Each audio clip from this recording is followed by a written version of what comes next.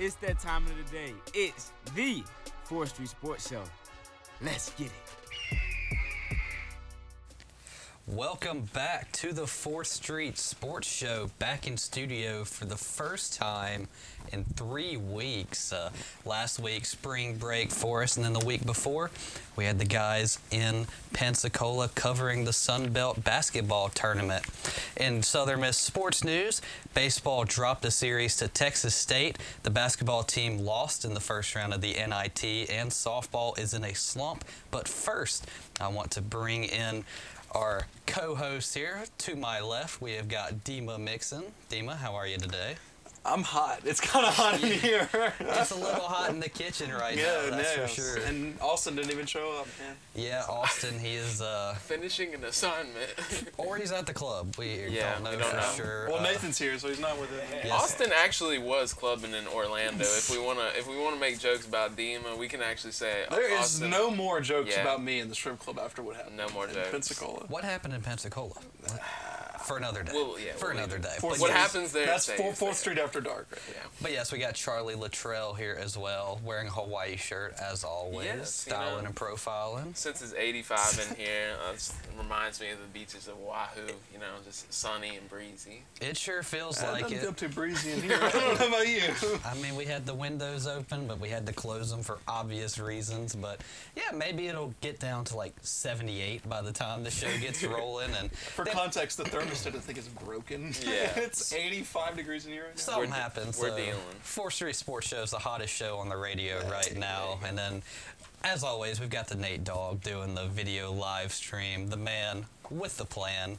And we've got a packed show for you today, but we're going to jump right into our Eagle Eye. Dima, I believe you're going to talk baseball to us. Yeah, let's talk baseball. Unfortunately for baseball, Southern Miss fell out of the top 25 after losing their opening series in the Sun Belt Conference to Texas State. I'm sure everybody who listens to the show kept an update with that, as I watched all 3 games. Friday's game, the classic pitchers duel. Southern Miss pretty much controlled the whole game. The 2 runs that Texas State got were kind of on a really weird play that Tanner apparently thought that there was 1 out, but there was actually there's 2 outs, so it was a ground ball to Tanner. He tried to throw the guy out at home plate, which ended up getting into a weird toss back and forth, and 2 runs scored. Regardless, Southern Miss won that game. Tanner Hall pitched well, but Cross Sibley came in and pitched really, really well. You'll be hearing more about him later, I'm sure, in our Flower section. Southern Miss on Saturday, kind of the staple of the season so far. 10 hits, but only 2 runs to show. Yeah. They had a huge moment at the bottom of the 6th, or top of the 6th. They had men on 2nd and 3rd with no outs, and they didn't get a single run in, which was kind of the difference in the game right there. Then Sunday's rubber match, just a terrible outing for the pitching staff in general. It says bullpen here, but just for the pitching staff in general. Yeah. I mean, anytime your starting pitcher's pulled in the 3rd inning, right? The 3rd inning, I mean, you're in for a long day. 13 walks, which is a season high. I had to look back. You put it. Yeah, I couldn't see where the last time that happened. Yeah. I just found that the last time they allowed double digits was in 2019, so almost four years to the date against South Alabama, which is a team they've struggled with. Yeah, and that 13 does not account for the hit by pitches too, which I think they had 2 or 3 of those. So, man, you're putting 16 people on base when you have a really good lineup in Texas State. I mean, this is a team that's picked number 2 in the Sun Belt. They call it Slam Marcos. But, I mean, Southern Miss pitching only gave away up 1 home run, but you can't walk that many people and expect to win a rubber match. But Southern Miss has a date with New Orleans tomorrow night. It is said to be sold out, which to me doesn't make a lot of sense, but it is sold out apparently down there in New Orleans tomorrow night. Southern Miss eviscerated them last time they played, 12-0. So we'll see if that is the same result tomorrow night. New Orleans did put 35 runs on 35-3. 35-3 on a team they played a week ago. The night after they suspended that ump. Oh, that's right. Okay. But then this weekend they'll return home for a conference series against Georgia Southern. Georgia Southern is 10-10, but they did host a regional last year, so still a formidable opponent for the Eagles. As the schedule, man, just doesn't get any easier at any point. So, because next Tuesday, you know who's on docket? The Ole Miss Rebels. So, but that's your baseball Eagle Eye recap. Thank you, Dima. And for Southern Miss fans out there, it's not time to overreact just yet. Texas State's a really good team. And it's hard to win a series. And they really could have swept. Yeah. I mean, they had opportunities in all three of those games. They had opportunities. They were definitely good enough, but that's also like a at least top 3 team in the Sun Belt, if not better. I mean, that could be the title game. Exactly. So it's not time to overreact just yet. On the road, good ball club. But we're going to talk about softball now. And Southern Miss softball's competition has been ramping up, and they have not been able to respond just yet with a victory. The team is now 15-9 after dropping a midweek home game to Ole Miss and losing their opening conference series against the number 23 ranked Louisiana Ragin' Cajuns. The Golden Eagles held a lead for the majority of 2 games against the Ragin' Cajuns, but they allowed a 9-spot Sunday in the final inning and 3 runs in the final inning of the opening match. Pitching has kind of struggled lately. I know Morgan Linestock was kind of holding it down there to begin, but it's kind of really the lack of depth, I guess, so to speak, is really catching up. And, these are kind of the struggles we expected this year. They started off strong, but it's more of a rebuilding year, I would say. Man, and it comes straight off of that crazy week that Morgan put up. One Fourth Street Player of the Week? Yeah, 1 4th Street Player of the Week, but I mean, that's something we were talking about, just the pitch count. She was almost up to 1,000 pitches of the season already, and they really haven't put Paige out there that much. I think they only played her a couple innings this week, so it's like besides Morgan, all you have is Jaina to pitch, and going against give credit to Louisiana. They're probably a top 25 team in the country. They've got that merit, and they're number 23 right now. Could move up, so definitely formidable opponent, and they were able to kind of stay in those games. They actually led through them, and the difference though was at the end of those games they kind of just fell apart, and I think lots of it is just that's just such a high demand for your starting pitcher. So we'll have to see, but it doesn't get easier for them. No, it certainly does not, because they go on the road with a series at Marshall. They are undefeated at home and 22-3 on the season. But wait, there's more. They are on a 12-game winning streak, so certainly a tough road ahead for the Golden Eagles in softball. Yeah, so other sports in action. Track and field actually opened their outdoor campaign, South Alabama Invitational, this week. They had 6 PRs and 5 first-place finishes. And beach volleyball, while a couple of us were on the beach, they were actually spending their spring break on the sands of Tucson, Arizona. So no beach there, so just sand volleyball, I guess. But they lost 3 matches there, one against Arizona Christian to stay above 500 on the season. And up next, they go to Baton Rouge for the 2023 LSU Beach Invitational with matches against UNO, Spring Hill, and 3 top 15 programs in Florida State, Washington, and LSU. So that's really something we're seeing all across the board right now, is some really tough opponents for Southern Miss teams. Men's tennis lost their conference opener at Coastal Carolina, but the women's team also picked up a 5-2 win against Texas State. And both golf teams are actually back in action. The women just finished their tournament. I know Momoka Ando finished the top finisher for the Golden Eagles. She finished 33rd place, one of her best events of her career. And men's golf are actually just starting the All-American Collegiate in Houston, Texas today. And they'll stay playing through tomorrow. Thank you, Charlie. And we're going to talk basketball here in a little bit. But first, we're going to have a little bit of a break. And right after this, we're going to talk about Southern Miss men's basketball season coming to a close in Birmingham in round 1 of the NIT. All that will be here on the 4th Street Sports Show. Back here on the 4th Street Sports Show, it's hot, y'all. And speaking of hot, Southern Miss basketball was hot this season with an insane, unbelievable turnaround this year.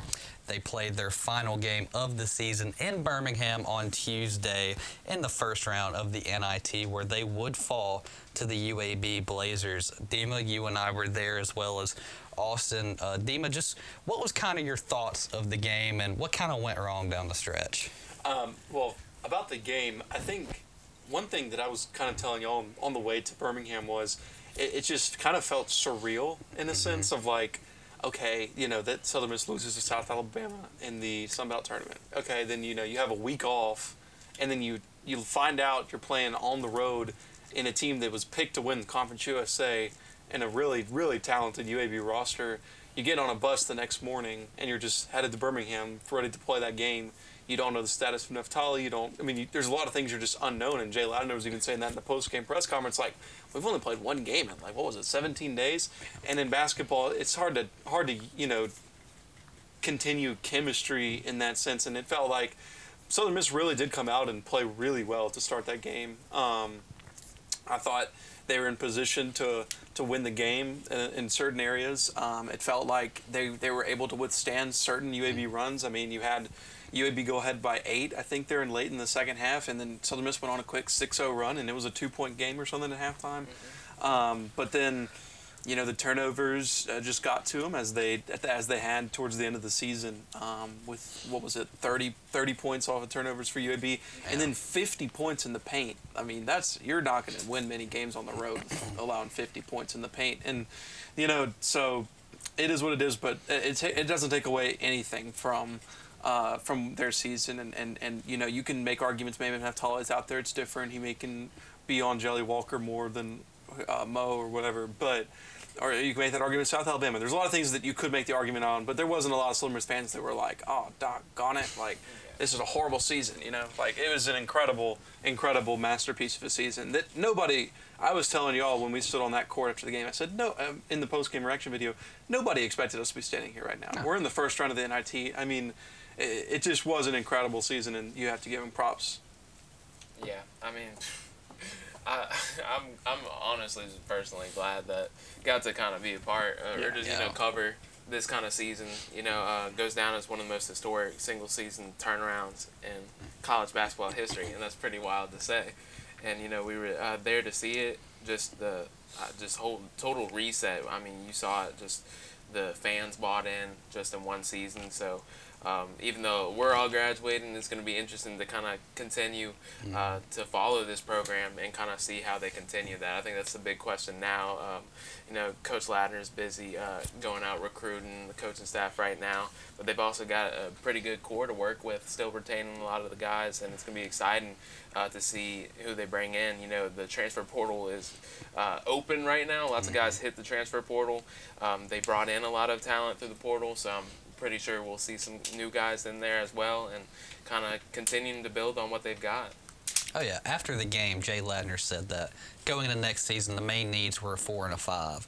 So that's definitely what he's going to attack, probably through the transfer portal as well, because that proved to be successful. But, yeah, UAB was just a really good team. Like, that was a tournament-worthy team, and with only a couple days' notice, that's just a tough draw, but still a remarkable season for Southern Miss in basketball. And we're going to talk more Southern Miss basketball here shortly, because we are going to be talking to the head strength and conditioning coach for the men's basketball team and soccer, the Southern Miss soccer team, Tony Brutofsky. We're going to welcome him to the show right after this. Don't move that dial. This is the 4th Street Sports Show. Welcome back to the 4th Street Sports Show.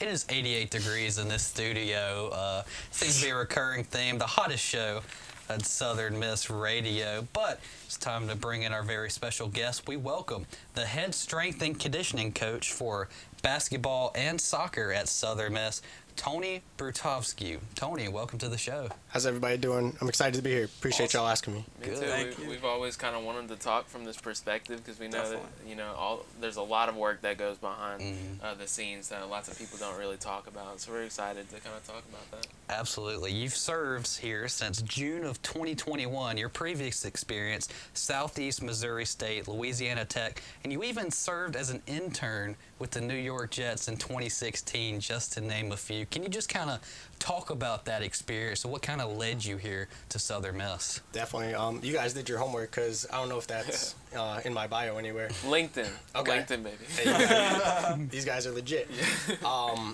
But yeah, my resume is pretty extensive at this point. I'm relatively young in the coaching world, but I got an early start. So I always knew what I wanted to do. I always knew I wanted to be a strength and conditioning coach. I actually started college at the University of Central Arkansas. I played football there for 2 years. Decided to transfer back closer to home. I grew up in New Jersey, knowing that I wanted to be a strength coach. So once I stopped playing ball, I immediately inserted myself into the weight room. I was a volunteer strength coach my junior and senior year at East Stroudsburg. little known Division II school up there, but they're big in strength and conditioning, which was my big draw to come up there because they sent people to a lot of places. They had people in the MLB, people working in the NFL, so it was very appealing to go up there and learn from those guys and girls and be a part of that. So after I graduated East Stroudsburg, well, right during that time, I was actually an intern at Ole Miss, so this is my kind of second stint in the state of Mississippi. I was at Ole Miss the summer of 2015 working for men's basketball as a strength conditioning intern. Finished that, went back to East Stroudsburg. They offered me the GA spot pretty much on the spot because they knew I had experience coming in and they wanted me to stay. So it was a no-brainer for me to stay. I stayed on at East Stroudsburg University, was a GA there. During that time, I was also an intern at UConn, and then I interned for the New York Jets, which you mentioned, which was everything you thought it would be. Growing up in New Jersey, I actually grew up a Jets fan, so the opportunity to work for the New York Jets was a dream come true. The head strength coach at the time, Justice Gallick, he's a big mentor of mine, somebody who, welcomed me in, taught me the ropes of how to be a professional strength coach. Obviously, it's a little bit different than the college world just because there's a lot of money involved and big-time athletes, and, safety is absolutely the number one priority up there because I remember my first week up there, I was spotting a player, and I just remember thinking, I'm spotting $4 million right now. I mean, you can't mess this up, so you got to be locked in. And the biggest takeaway from working with there is everybody in that building was one of 32 of the best in the world at what they do. And that type of highly competitive environment was a place I wanted to be, and somewhere that pushed me outside of my comfort zone because every day was game day up there. You had to be your best every single day. There were no bad days. It just wasn't allowed. You just had to make things happen. So leaving the professional world, coming back to college, just tried to take that mentality with me that every day is game day, everything's really important, and then, make where you're at the professional level. Obviously, the college world has different restrictions and limitations on what you can do, what you can't do, but if you act like you're in a professional environment, then that's what it's going to be, and that's what it's going to be like. And getting the players to buy in is the same deal because they know you have that professional experience, and that's everybody's ultimate goal is to get to the league, right? A lot of our guys, they have aspirations of playing in the NBA, or our girls want to play in the WNBA, or our soccer players, they want to play professionally here or professionally overseas. So they have that mentality. It's in them. So if you've been in that world, they want to learn from you and get that experience. Yeah, just talking about getting those players to buy in. Something I've heard from numerous players across different sports is that the strength coach pushes them the most, but they're also their favorite. Personally, I probably wouldn't be a fan of the strength coach. Like, hey, run here, lift here, but getting the players ready, how do you get them to buy in, and how do you build that relationship with them and getting them to buy in? Definitely no. That's a great point because the weight room is a place where you get rewarded later, right? You put in the work now and you get paid later. It's not instant gratification. It's something that you have to do consistently over time if you want to improve. So to get that buy-in early on, you just have to explain to them what we're doing and why we're doing it and how this is going to help you on the court, how this is going to help you on the field. Like, we're not just here to lift weights. We didn't bring you to Southern Miss to be a weightlifter, right? We want you to get bigger, faster, stronger. This way you can be more resilient. You can play longer. You can play harder. And then your skills will improve on the court or on the field. And then you'll reach your goals out there a lot faster the harder you work in here.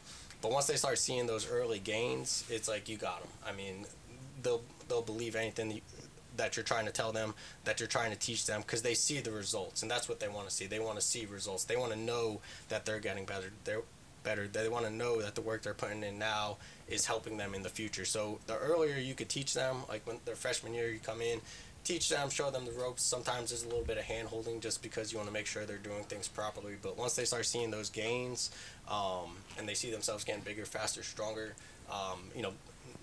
to say less, it's kind of addicting. Like, you want to get better. You want to put the work in, and then those kids are the ones that start wanting to do extra because they know it's going to pay off for them. You were part of the basketball team this season that everybody just kind of fell in love with. It was a wild season, as you heard us talk about just a few minutes ago. Can you just speak about what it was like just to be a part of that and being able to really be in there with most of those guys and helping them get prepared for each game? Definitely. It was great, and, like you guys mentioned before, there's a lot of behind-the-scenes work, a lot of things that the people didn't see this year. Because last year really started last March, with the guys that decided that they wanted to stay. So, next week we'll start back up training for next year. But taking it back a year, we had 7 guys in the weight room at this point in time last year.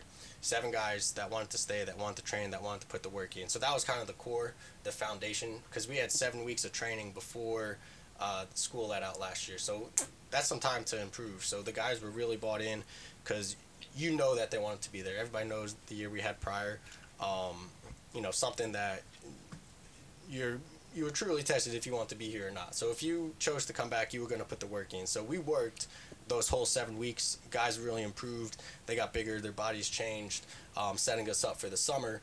The summer was kind of odd in the sense that we still didn't have a whole team yet. So the way college basketball works, we get the whole team back on campus the first week of June. So your whole roster is supposed to be there. Freshmen, transfers, whoever you got coming in, you're supposed to be fully loaded at that point in time.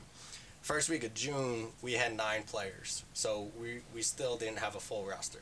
And every week we kind of added a guy, and maybe every 10 days or so, add a new guy here or there, transfer, a guy who had to wait to graduate, or things of that regard. Some overseas players, some international players, we had to kind of wait on them to get there over the summer. So it's kind of odd that, we were getting a new player every week, so trying to kind of build chemistry or, that kind of bonding that happens in the weight room of doing hard things together.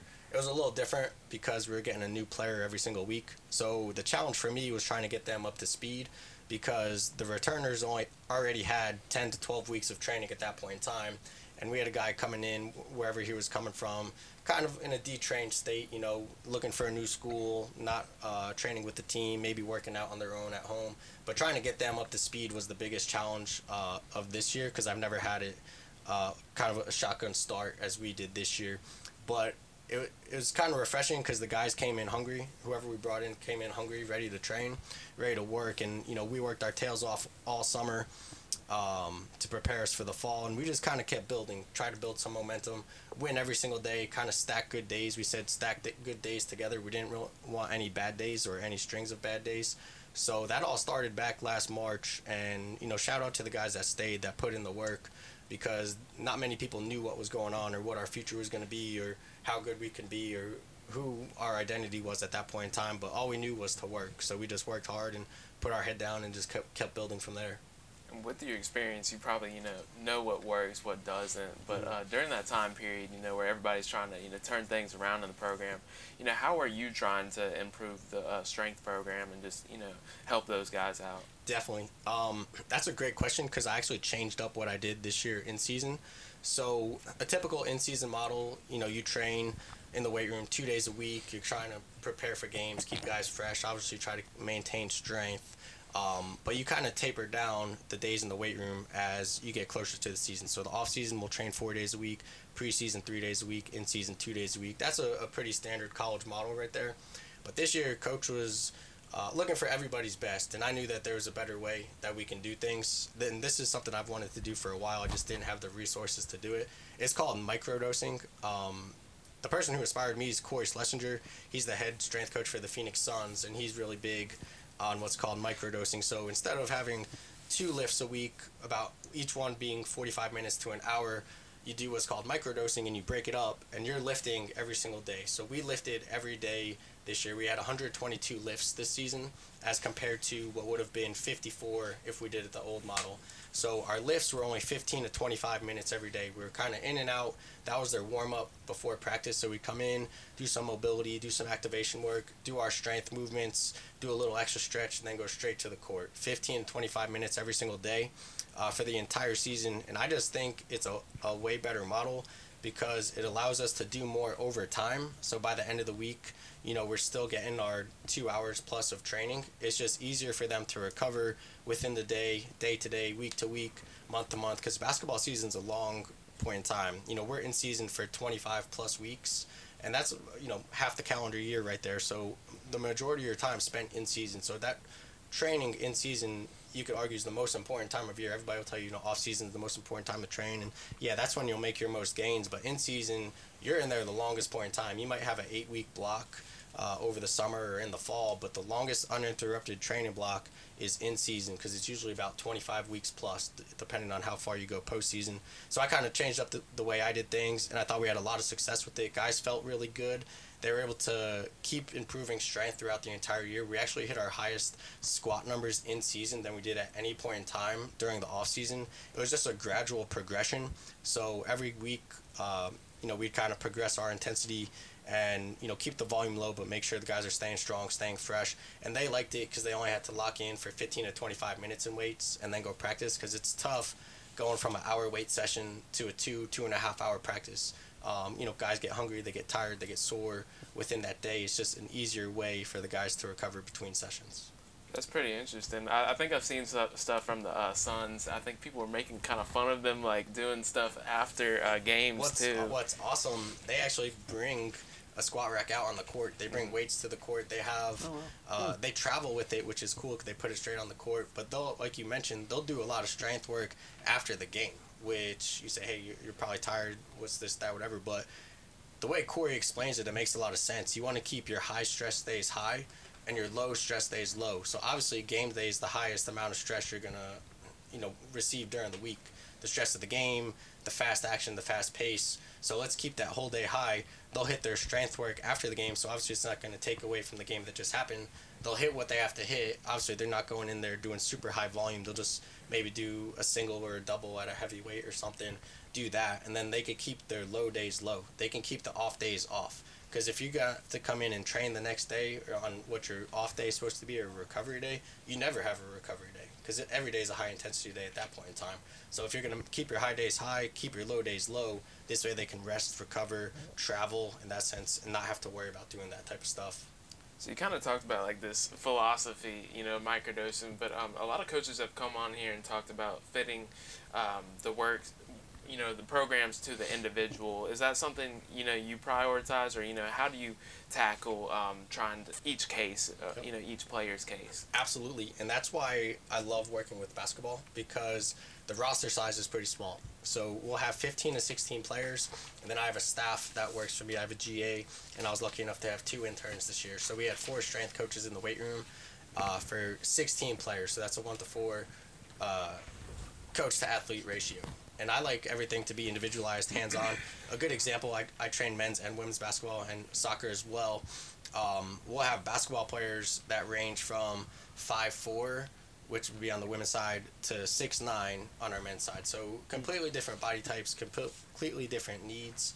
And we all use the same equipment. And that's kind of what trips people up. All the strength training equipment is the same, but it's not built for everybody. It's not, made for our 6'9" guys with a 7'1" wingspan. They don't take that into consideration when they're manufacturing barbells or other types of strength equipment. So that's a big challenge, but it sets the guys up to be successful. So we're going to give the guys or the girls what they need, essentially. So a great example would be, I mentioned our main lower body strength movement was squat this year, and we would have 4 different types of squats going on at the same time.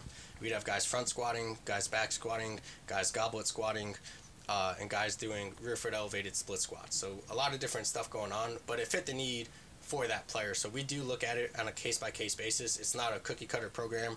I don't just post it on the wall and say, hey, here's today's workout. Every player gets their own lift card with their name on it, and it's individualized to them. I'm not saying I write 15 or 16 different programs, but there might be 15, 16 modifications within that program, right? We all still need to train for strength. We all need to train, train to put on size if that's one of our goals, but the way we get there might be different athlete to athlete, team to team, kind of depending on what their needs are. Previous injury history is also a big one, because nowadays we get a lot of transfers. Some older guys, 3rd year, 4th year guys who've been through strength and conditioning programs, they might come in banged up or have had a surgery in the past, and that's something we try to figure out early on. This way we can give them the best movement for them to set them up for success, because ultimately they came here to play ball, right? They're not here to lift weights like we talked about earlier. But we do individualize things as much as we can. Sometimes we'll split the room. I'll be with a certain type that the heavier load guys, the guys who are squatting 405 plus. I want to be there and make sure I'm spotting that. And then I'll have an intern with the guys squatting with dumbbells or the girls squatting with dumbbells or things of that nature. So we do try to make it individualized to the player as much as we can. Right. And we got about 30 seconds here, but you're obviously looking at the big picture here with basketball and soccer when you're training these players. Is there a player from each sport that maybe stuck out to you that said, hey, that's really impressive? Somebody that really went hard, maybe exceeded expectations in the weight room. Man, we have a lot of those players actually from all three of those teams. I don't think it'd be fair to them to name just one, because I do think we have a really good culture in the weight room over there, over in the Coliseum, where we train men's basketball, women's basketball, and women's soccer. I think it's a place that our players want to be and they want to work hard because they see the results. I can name off way more players that work hard than players that don't work hard. So to answer your question, I can't just name one. That's a tough question. I know you want me to. People ask me all the time, but I just don't think it's fair to all the players that do it, because I can't name just one that separates from everybody else. I think that's the right answer, in all honesty. Yeah. Tony Brutofsky, the head strength and conditioning coach for Southern Miss basketball and soccer. Thank you for joining us, Tony. Thanks a lot, guys. I do, before we cut off, want to ask, because it's a big question right now. When's the beard coming off? Oh, okay. You asked it. Yeah, I had to Okay. ask it. People Sorry. want a date. Since I'm on the air right now, I'll say it'll be gone by next Wednesday. How about that? Wow. A week from Wednesday, it'll be gone. Wow. So enjoy it on YouTube. Enjoy it right now. A week from Last Wednesday. time you're seeing it. There we go. Enjoy it while it lasts. Thank you for joining us today. Appreciate you guys. Thanks a lot. Thank you. All right, we'll name our 4th Street Player of the Week and much more after this break. This is the 4th Street Sports Show. Ladies and gentlemen, it's that time of the show. We're now giving flowers.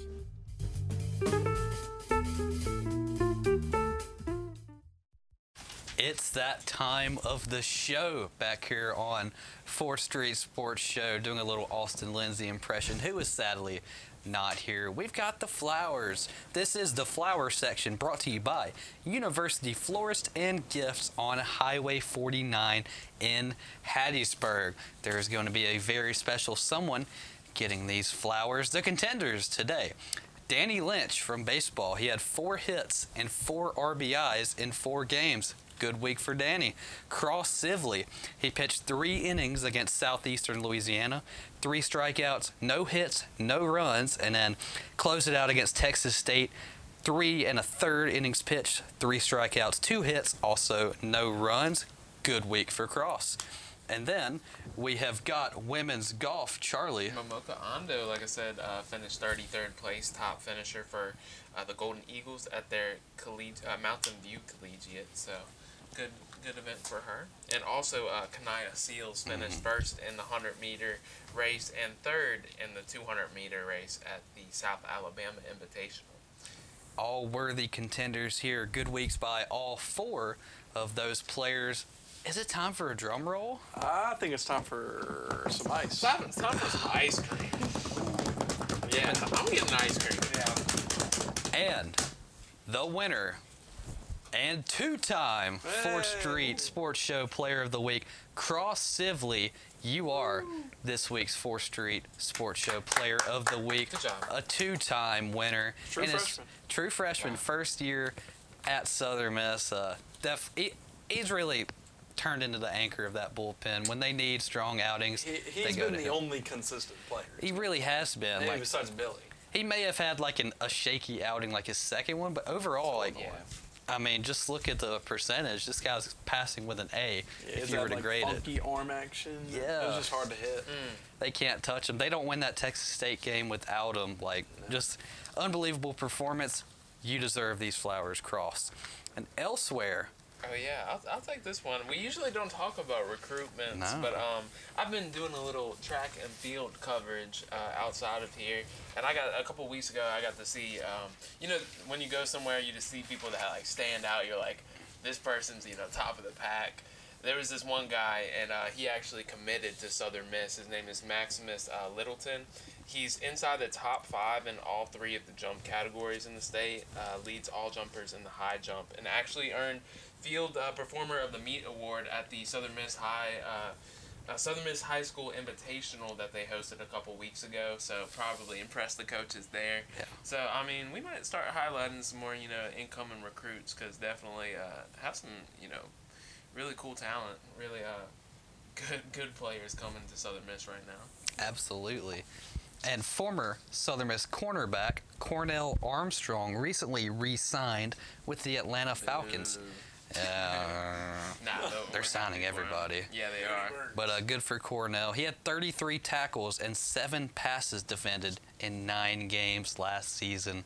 I know Nick Mullins also re-signed with Minnesota, so he continues to be the best quarterback on that roster. No disrespect, Kirk Cousins, but anyway, we want to give another. All the disrespect. Yeah, I mean, you know, he's better than Dak Prescott. They could start Nick on Monday nights. And That's what you do. You know, you got the noon nightmare, and then The new nightmare. all right. anyway, shout out to the top performers at track this week who finished first in their events. We've got Dylan Evans, Jared Williams, Omar Austin, Kenaya Seals, and Sophia John. They all grabbed first place, so congratulations to them. And you know, I'm gonna have to bring y'all. I'm gonna be Charles last year. Charles went to the Southern Miss track meet. That's coming up. I think. I don't want to say next week, but it's sometime soon.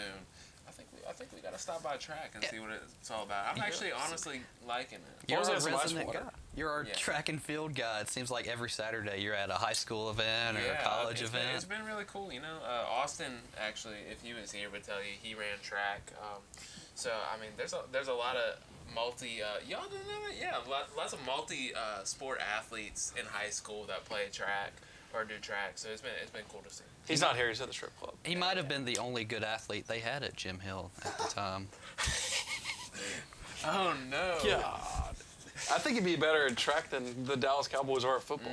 Probably. I think he was on the football team, and George County was not good, and we destroyed them twice. Little George County bias over here. I had my jacket on, but it was so dadgum hot in here. It is 90 degrees. We're about to go, but it is actually almost 89 in here. So Yeah, it's hot in the kitchen. I think it's affecting our brain power at this point. Yeah, you know, maybe next week we can get it to like a nice 68 degrees. It's probably too cold anyway. I would much rather that than this. Absolutely. I kind of feel bad for Tony. He was in a jacket. It was. Tony said he liked it, though. Yeah. He said he liked it. likes the heat. He probably likes the sweat, let's be real. That's the grind, so to speak. But anyway, that's it here for the 4th Street Sports Show. On behalf of the Nate Dogg, Nathan Lee, Dima Mixon, Charlie Luttrell, I am Jackson Howell. This is the 4th Street Sports Show. We'll see you next week.